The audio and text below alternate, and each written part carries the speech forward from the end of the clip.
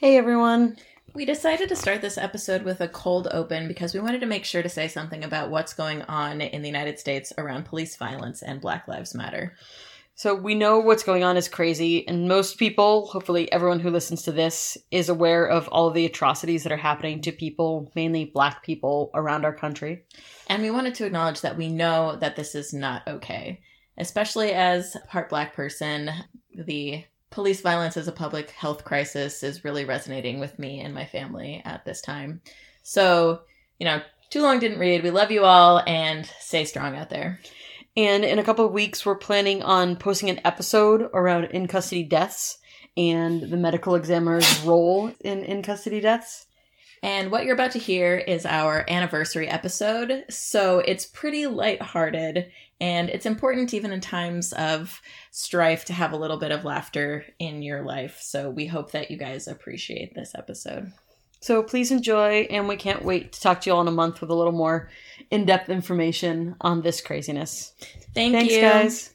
The opinions and views expressed in Dead Men Do Tell Tales and all affiliated media are Jordan and Nicole's and do not necessarily reflect the views and opinions of their training program or others working in the field of medical legal death investigation.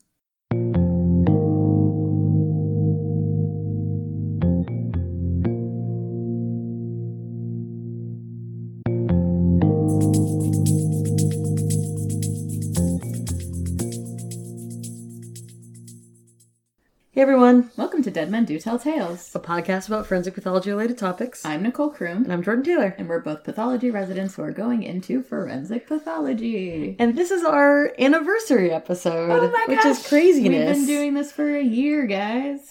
And for some reason, y'all keep listening, so thank you. Yeah, thank you so much. Every time we hit a new benchmark through Buzzsprout, I get so excited. It's so cool. Yeah.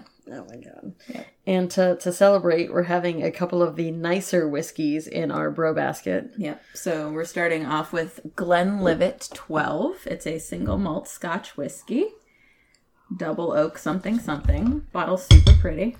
And then when we get done with that, the one included in here was a Macallan. So we're getting the Macallan 12 year, which is a double cask single malt whiskey as well. Yeah. Scotch whiskey, actually. This is a Scotch whiskey. Ooh. Oh, yeah, this is also a Scotch whiskey. Yeah. We're in Scotland. We're in Scotland. Oh my god, someday. Honey, citrus, and ginger are the flavors in the Macallan. So we'll have to keep a tongue out for that. Oh, wow. Okay. Yeah. You're welcome. Yeah, thanks. So we also felt like in our anniversary episode, we didn't want to talk about a specific cause of death necessarily, and we thought that it would be fun and something that we can do on a recurring basis to loosely base it on things that one might get a Darwin Award for. Or just weird deaths in general. Yeah. So Darwin Awards, for those of you who don't know, are awards that people are given posthumously for taking themselves out of the gene pool for their inherent stupidity, essentially. Yeah. So they did something to bring about their own demise. And I think generally it's without ever hurting anybody else. And it's called the Darwin Awards because with evolution and you're taking yourself out of the gene pool by doing something that you did. Yeah. So I think most of mine would qualify, not all, but a lot of mine would definitely qualify as for Darwin Awards, even though they might not have received Darwin Awards. Yeah, I think maybe 2 of mine, maybe 2.5. Depends. We'll see. 3 of mine, definitely. We'll see what you think. So Nicole's going to start. Oh, yeah, and we have 5 each. Yes. So sit down, relax, pick up a glass of whiskey, and join us. Yes. Not if you're driving. Don't drink and drive. Yeah, definitely don't do that. Don't end up on a table somewhere. Well, not a morgue table. Yeah, if you want to dance on a table, sure, go for it. Have fun. You do you. Yeah. So all of mine are like, I gave fun little titles that are fairly similar. Nice. So my first one is The Viking Who Killed Himself with His Slain Enemy. Ooh. And I'm doing mine in chronological order. Oh, I did mine in interesting order. Okay, cool. So this story is about Sigurd Eysteinsson, a.k.a. Sigurd the Mighty, who was the 2nd Earl of Orkney. That's an amazing title. Yep, that's what I want. I want to be the 3rd Earl of Orkney. There's probably already been many Earls of Orkney. Anyway, so he was a Viking warrior, instrumental in the Viking conquest of northern Scotland, where our whiskeys are from. Cheers. Cheers. In the late 9th century. Okay. He was super popular in Norway, but understandably, he was less well-liked in Scotland because, Okay. he was helping to oppress the Scottish people. Yeah, don't do that. So, a feud developed between Sigurd the Mighty and this guy named Maelbricht, Great. the buck-toothed. That's the worst. That's the worst thing to be called. The something, the buck-toothed. Yep. So, Maelbricht the buck-toothed, a Scottish nobleman. Okay. And the two agreed to fight a 40-man-a-side battle to settle their differences. Okay. So Sigurd's army won, but in a fit of hubris, he ordered the heads of all of their fallen enemies to be fastened to their horses as a glory for himself. Okay. Yeah. So on the journey home, quote, Sigurd wished to spur the horse with his foot, and he struck his calf against the tooth which stuck out of Maelbricht's head and grazed it. And in that wound sprung up pain and swelling, and that led him to his death. Human mouths are disgusting. Yes. So in this article they said, Maelbricht wasn't called the buck-toothed for nothing. I wonder if he had the title before or after because of this. Oh, I was assuming before. I was assuming before too, but I also, it was so long ago. Yeah, it would be a good story for them to be like, and he killed him with his tooth posthumously. So the lesson for this one, pride cometh before the fall. I like it. Also made me think, like, what is my title? Nicole the blank. Oh, I don't want a title yet. Okay. I want something more exciting to happen in my life for me. Before you get a title. Yeah. Nothing exciting enough. Randomly throw titles at you from now and again. Great. We'll be like George. Just get a million names. Yeah. Jordan of the sensitive blue eyes. I hate you. You love me. You've been doing this with me for a year, so it means something. I stick around for some reason. So my first one, I'm kind of jumping all over time periods and whatnot. I have a few that are more recent because I think they were actually just kind of interesting. Yeah. I end on an oldie. Okay, cool. So we all know that teenage boys don't necessarily smell the best. Yeah. Yeah, and so some of them are more aware of this and they try to, make themselves not smell so bad. Mm-hmm. We also all walked by the high school boys' changing room that just smelled like Axe body spray emanating with like the power of 100 aerosol cans. Puberty is a dark time in everyone's life. Just watch Big Mouth. Definitely watch Big Mouth. So the 16-year-old boy, Jonathan Capewell, was very aware of this and he became obsessed with smelling good. And also fantastic name. Jonathan Capewell. Yes, Capewell. Mm-hmm. So he would apparently at least twice a day cover his entire body in deodorant spray. Oh. In his room, there were cans of Lynx, which I had never heard of, Gillette, and Right Guard. So just all over the place. Okay. And apparently it was so much, and like his parents were like, it's probably enough that they could not only smell it, but they could taste it downstairs. Oh, no. So, I mean, we all know that feeling of walking by the boys' locker room when like it's just everywhere, but imagine the whole house essentially. Yikes. So Jonathan was unfortunately found dead, and he was found to have a heart attack. Oh. Which a 16-year-old boy having a heart attack is not common, obviously. And usually we associate with like a ion channel thing, so like a intrinsic heart, maybe a genetic issue. Yeah. He was found to have more than 10 times the lethal dosage of propane and butane in his blood. Oh my gosh. So not only did he spray himself to make himself smell better, but either he inhaled or absorbed the propellant at a high enough level that he died and essentially had a heart attack from too much of this propellant. Whoa. Because it's meant to like spray a little bit and get like coat you with less bad smell, right? But he just multiple times a day would spray himself and cover his entire body with it. Oh my gosh. And so next time you walk by the boys' bathroom, boys' locker room, maybe cover your nose and make sure you're not inhaling too much of that. I thought you were going to tell a story about how he accidentally blew himself up or something. Like he walked too close to a fire and he had so much on him. Well, I already told you there wasn't going to be any fire this episode. I know, that's true. But yeah, no, can you imagine like essentially trying to do a better thing and like not smell so bad, but taking it to such an extreme that like you just either inhale or absorb all of the propellant. That's crazy. So much. Oh, I wonder how much money he spent on spray deodorant. Right? All of the allowance. This is definitely one of those, like, so there's definitely too much of a good thing. Yeah. I would also argue that maybe that deodorant spray doesn't smell super good either way. It smells, I feel like, fine in small quantities. Right. But, like, when you have too much of it, it's just, So- it's obviously too much. Yeah. Like, oh. Yeah. Okay. Good stuff. Mine is also to do with chemicals, my next one. So this is the Nice. chemist who slowly killed himself with poison. Nice. Well done. Yep, thanks. So this is Carl Wilhelm Scheele. Nice. Wilhelm Scheele. Yes, okay. So Carl Scheele was born in 1742, and Okay. he was one of 11 children. Too many children. I know, I agreed. That's why I had to throw that in there. So at age 14, he became an apprentice apothecary, Okay. which sounds like a super cool job. And the supply of chemicals present in the pharmacy afforded Scheele with a starting point for many investigations and discoveries. Okay. So he's credited with a bunch of stuff. So, like, the discovery of oxygen. Wait, just, like, oxygen? Yeah. Oh, cool. Well done. Because I guess we didn't really know, what the compounds were that were in the air, but he discovered oxygen. Yeah. Cool. He also discovered chlorine, which he called dephlogisticated marine acid. Yeah, sure. Smile and nod. He also discovered hydrogen fluoride, silicon fluoride, hydrogen sulfide, and hydrogen cyanide. Whoops, I see where this is going. Yep. He also isolated and characterized for the first time a bunch of different compounds, and he was also the first person to report the action of light on silver salts, which became the basis of modern photography. Oh, cool. So thank you, Scheele. So he went on to become the first pharmacy student to be elected to membership into the Royal Academy of Sciences, which was a huge honor at the time. However, during his career, Scheele prepared compounds of cyanide, as I mentioned, and even described its taste. Yeah, no, don't put it in your mouth. Yeah. He also studied a variety of arsenic compounds. Oh. And this was all without proper ventilation and with, like, his little samplings. Yep.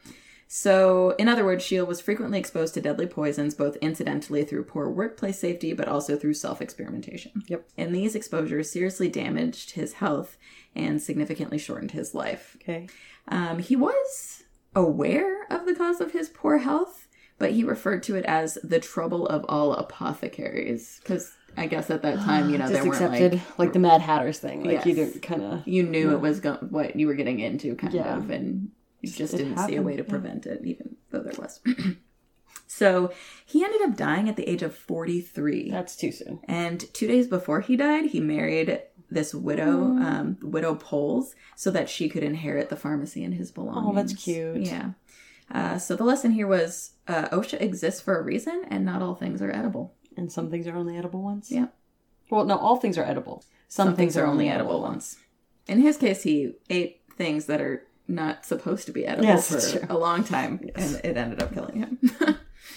But he did discover a lot of good things. Yeah. This next one definitely falls into the Darwin Awards category. I kind of took that to heart in a lot of these. Mm-hmm. So, take a quick aside back to like the 60s and 70s when we invented the lava lamp. So the lava lamp is this, there's like the different colors floating in a liquid of a different color. So like you have a red blob floating in a yellow liquid background. That was a much better And- description than I would have given. All I was thinking was, it's the lamp with the bloop, bloop, bloop, bloopers, bloops. It does have the bloopy bloop Yes, bloops. yes. But so there's a heating source on the bottom that heats up the material in the lava lamp, and then one of the colored materials will rise up, and as it gets too high, it cools down and it falls in the background solution. So Philip Quinn, who's a 24-year-old man, apparently wanted to have a nice little light show. Mm-hmm. I don't know if he necessarily partook in the same things that people in the 60s and 70s partook in, which I'm sure is why the lava lamp got so popular then. But apparently he maybe didn't think that the bloop bloops were going fast enough, and he decided he was going to heat it up more. Okay. So he put his lava lamp on a heater source, like the stove top. And they found him in his trailer home with shards of glass everywhere, including one shard of glass that had pierced his heart. What? So what they surmise is that he had put the lava lamp on the stove, Yeah. and then it exploded, and he was standing right in front of it, Oh, no. and then it came in and it's pierced his heart. Oh, my gosh. So there's a reason that these things are made to just be plugged into a wall outlet, and that's it. So apparently this person, I don't know if they didn't have electricity, because they had the stove, I don't know, like decided to put it on the stove. It's just a horrible idea. Oh, no. And it literally exploded and stabbed him in the heart. Wow. So, too much energy, just boom. Excellent aim for that piece of glass. Seriously. Like right through the rib. Yeah. Like very well done. But yeah. Again, too much of a good thing. Just take what you can and just go with it. Just take extra drugs to make it look like it's moving faster. What does it? Do they ever make it look like it's moving faster? I feel like they always make it slower. But yeah, and then you would You enjoy it more. That's so true. you don't need the stovetop. true. Yeah. Just take more drugs. That's the answer. Now Isn't I'm this the what one we're who's supposed to doing not it, yeah. talk about? Didn't you yell at me last time? We're switching roles now. Check. Don't do drugs.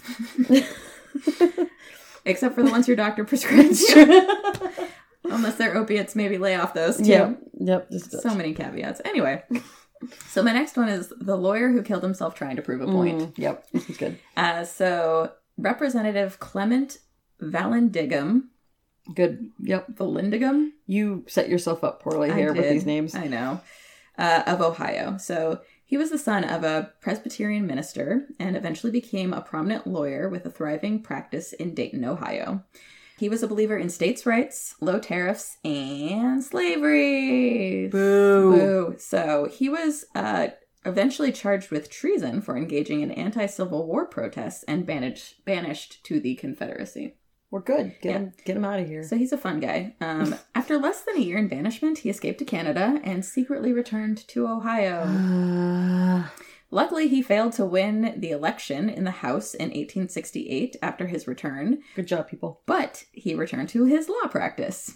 No. On June 17th, 1871, he was attempting to prove a client innocent of murder, arguing that the victim had shot himself. Sure. And he decided to demonstrate this possibility before the court with a gun he thought was unloaded. Strong work, bro. So, Clement Vallandigham accidentally shot himself. I guess he kind of got what was coming to him. Right. So, he ended up proving his case in court, and his client got acquitted, but he died of his wound 12 hours after he shot himself. Well done. Yep. So, the lesson here is the gun is always loaded. That is a good lesson to take away from that. Right, so my next one, I put it because it's just so ridiculous. So, how much do you know about cockfighting? Not much. So I always pictured it as like you just have the two birds in there and you put them in and then they fight the other one and try to peck it to death. That is also what I imagined. So apparently they sometimes strap knives or razors to the bird's legs or feet and then have them go after each other. Oh, that seems so they extra. Not just peck them to death, but they'll also like claw and stuff. And so these birds can go at it that way. So after taking a second to wrap your head around the fact that they're literally strapping knives to birds' feet. Yeah. Jose Luis Ocoya, 35, was taking part in a cockfighting ring in Tulare County, Central California. Apparently, one of his birds, I don't know if he was trying to catch it, I couldn't find details on this, managed to stab him with the blade that they strapped to the cock's foot. Not only did he manage to stab him in the right calf, within 2 hours, he was dead. Within 2 hours of being stabbed by a bird, oh my gosh, he exsanguinated and died. Wow. And they surmise that there might have been a delay in getting him to the hospital. Oh. But it's just so crazy that not only are you not watching and like being aware of the blades, which I feel like that's one of the first things you learn in the surgical area is wherever the blade is, like you never pass the blade to somebody else. You put it down and have them pick it up. Yeah. And like there's all these things around like sharp objects so you don't prick yourself, let alone stab yourself bad enough to exsanguinate. Oh my gosh. I want to know. I want to hear somebody who's a comedian write an obituary for this guy. Like, oh man, stabbed by a cock. Stabbed. The fatal cock stabbing. The most fatal cock stabbing. So, lesson, don't strap knives to birds. That one seems just like commonsensical. Oh, man. But apparently not Darwin Award much. But yeah, nope. Oh. Nope. Also, don't make birds fight each other for sport. Also bad. Yeah. Like, just step one. Oh. So my next one also involves stabbing. Oh, good. Well, kind of. So this is the epidemiologist who killed himself for science. And this is about Jesse William Lazier. Okay. So Lazier had been studying malaria and yellow fever since 1895 during his days at Johns Hopkins. At that time, both diseases were endemic in Baltimore, which, that's fun times. Well, yeah, it's because before they had, like, good sewage and stuff, there's a lot of standing water. Malaria was actually all over the U.S. before we got better, like, sewage and drainage systems. God bless sewage and drainage systems. A lot of reasons, yeah. I'll write that in my gratitude journal for today. Sewage and drainage systems. Check.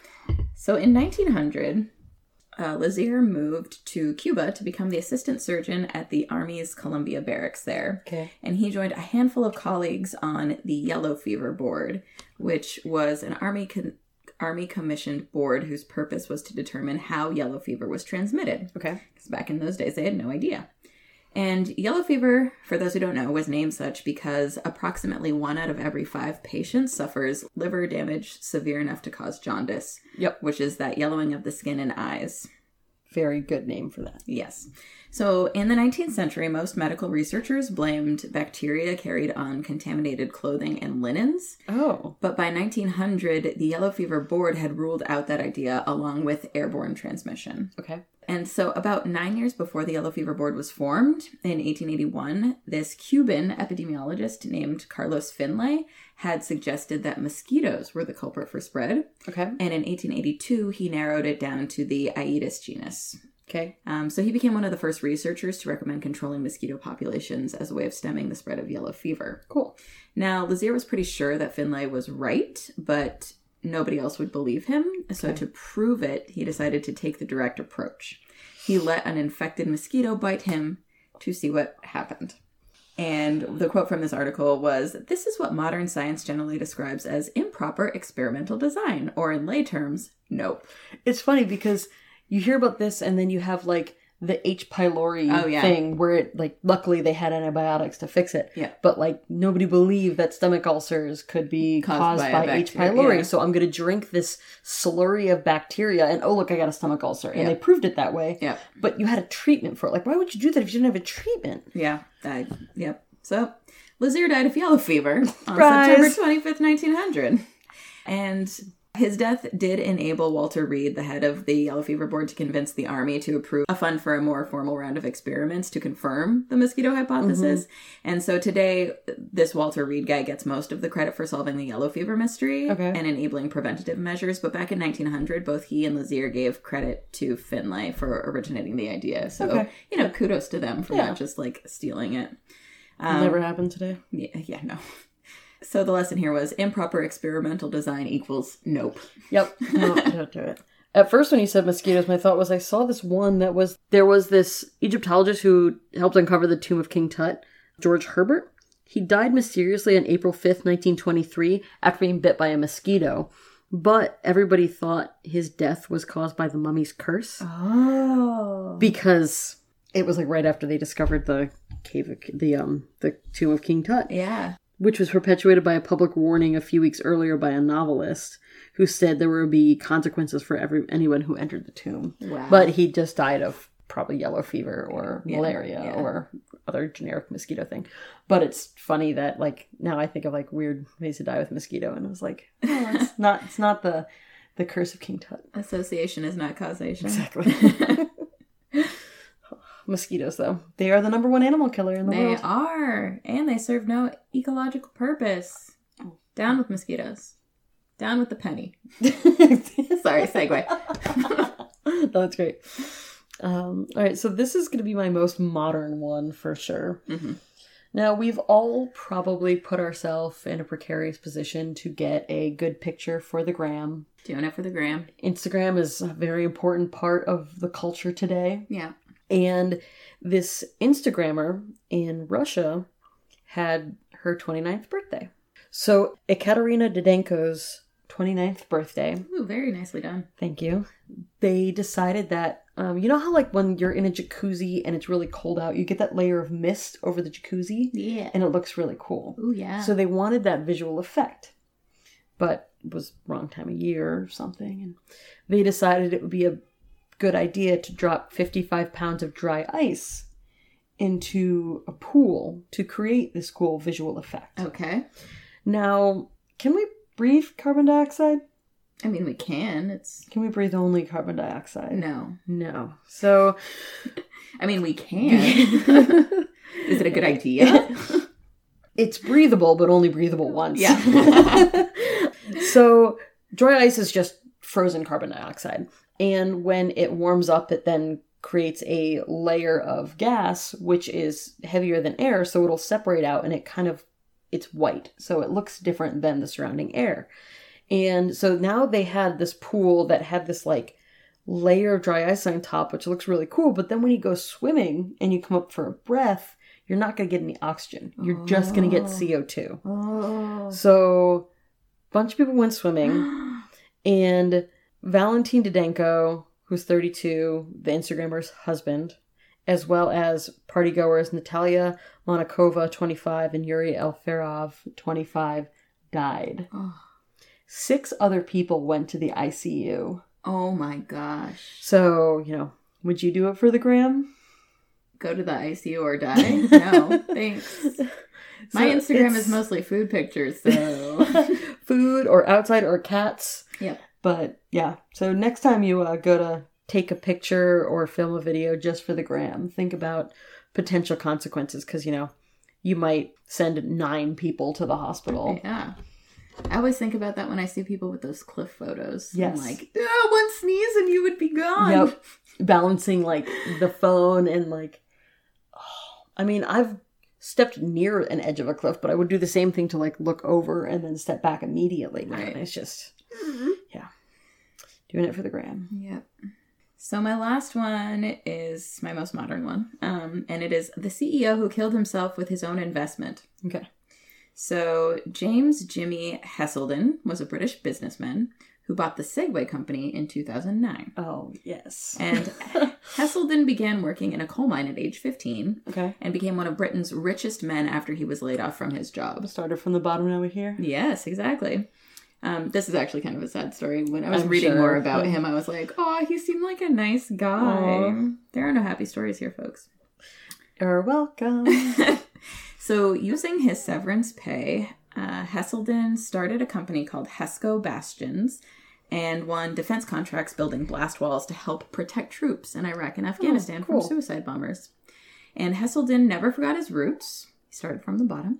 So he donated more than $15 million to help other laid-off miners and their families near his hometown of Leeds. Oh, cool. He also gave generously to organizations that helped wounded British soldiers. Oh. So, segue.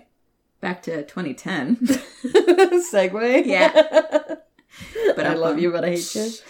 He could only ride the device on his property because the Brits don't allow them on the roads for safety reasons. Okay. By 2010, Segway had a couple of infamous incidences. Yep. So in the US, all of the Segway vehicles had to be recalled in 2006 because of a software problem that would cause its wheels to suddenly reverse direction. That was so bad. And the devices were famous for throwing President George W. Bush and TV host Piers Morgan when they tried to take them out for a spin. Oh, that's sad. So but funny. Yeah, there had been all these incidences. So 2010, Heselden is riding the device on his property. He's using this off-road version to inspect the grounds of his estate in northern England. I guess if we're going to invest in it, you have to be confident in it. True. Unfortunately, he tumbled 30 feet off the edge of a cliff into a river. Speaking of standing on cliffs. Yes. So, while police said Heselden's death was not believed to be suspicious, his death came just as doctors were about to publish an article in the Annals of Internal Medicine warning that Segway-related accidents were on the rise. Oh, no. So, And this is why vital statistics are important. Exactly. So we can say Segway-related motor vehicle accidents. Exactly. We have to have those ICD codes down to... Died, second incident with llama. Yes. But yeah, so the lesson with this one is if it is broke, do fix it. Or just don't use it until it's fixed. That's true, yeah. Yeah, but he seemed like a nice guy. I was like, oh. That's sad. Yeah. Yeah, I haven't seen a Segway in a long time. I guess it makes sense. I see them in the park. Well, not anymore, but, yeah, you know, back when, before COVID. Yeah. Those Segway Now tours. there's just like motorized scooters everywhere. Yeah. I have also been on a Segway tour. Oh. In Granada. My friend and I did it like as a joke. It ended up being pretty fun. Okay. I mean, there's a reason that they sell them all the time everywhere. Yes. All right, so I'm ending with a story that's an oldie but a goodie, and as a mini ode to our favorite liquor, whiskey. Ooh. So we can all be forgetful at times, and being forgetful can be pretty frustrating. That's my middle name. And you know how, like, you know that thing, and you're just can't quite get it, and sometimes you just lash out a little bit? Yeah. So let's say that you have a safe. Okay. And you keep trying to open it, and you keep forgetting the combination, and you decide to just kick the safe. Cool. But now it's 1911. Yeah. And you're Jack Daniel. Like the Jack Daniel? Like the Jack Daniel. Okay. Tennessee whiskey Jack Daniel. Nice. So apparently he was so frustrated that he couldn't remember this combo, and he just kicked this safe, which led to a small toe infection. Not back in 1911. Not back in 1911. Bears. So this is after Louis Pasteur, who passed away in the late 1800s. So they knew about antibiotics, but they probably weren't good enough at it. And this small toe infection from being mad and kicking his safe eventually led to a systemic infection, so sepsis, so blood infection. And he ended up dying from sepsis due to kicking his safe that he couldn't remember the combination for. Oh my gosh. So one of the most well-known whiskey distillers of all time. Yeah. Whose company is still very much so around and kicking today, is died from a toe infection. Oh. So, you know, if you get mad, remember, clean your room, go see a doctor, and take your antibiotics. Why didn't he just pour whiskey in it? I mean, that could have been the way you cleaned your room. You need to do it fast enough, though. That's true. And maybe he couldn't get to his safe to unlock it to get out the good whiskey, you know, the really high-proof stuff that you have to pour over. Maybe from his years of being a distiller, he had diabetes and he didn't notice that he had an infection. It sounds like he knew about this one. Oh, okay, never mind. Well, maybe not the infection, but like the pain. Yeah. But yeah. No, for sure. Apparently he was a relatively unhealthy man in his later years. No. I want to say that I'm surprised, but I'm not. Yeah, no. Cheers. Cheers. So now that we've talked about doing it for the gram and, you know, taking those risks, we're going to discuss our social media. Yeah, social medias. So, if you liked this quick, fun anniversary episode and any of our other episodes, please remember to rate, review, and subscribe. That's how we get boosted up on the various podcasting platforms and other people learn that we exist and listen to us and make it so that we can last for another anniversary. Also, please tell your friends, family about us, because if you think there's somebody that might like it, like the podcast, please share. Yep. You can visit our website at deadmendotellpodcast.com, where we link to all of our sources in our episode guide. On Twitter, we're at deadmendo. On Insta, the gram, we're at the Dead Tell Tales. Our Facebook page is Dead Men Do Tell Tales Podcast. And as always, you can send us an email with questions, comments, whatever you feel like chatting, to our website or through our website or directly to thedeadtelltales@gmail.com. And our opening theme music is Introducing the Pre-Roll by Lee Rosevear, who you can find on SoundCloud. So thank you guys for listening for a year. Yeah, thank you so much. This has been a lot of fun. Yeah, and I mean, we would continue to do it without listeners because we learn a lot and we have fun hanging out, but it's even better that we are helping to inspire people who are trying to go into the field and getting to know people. For sure. Yeah, so. And here's to another year of different whiskey. If you have whiskey recommendations, please send them to us. Oh, yeah. Thank you, guys. Thanks.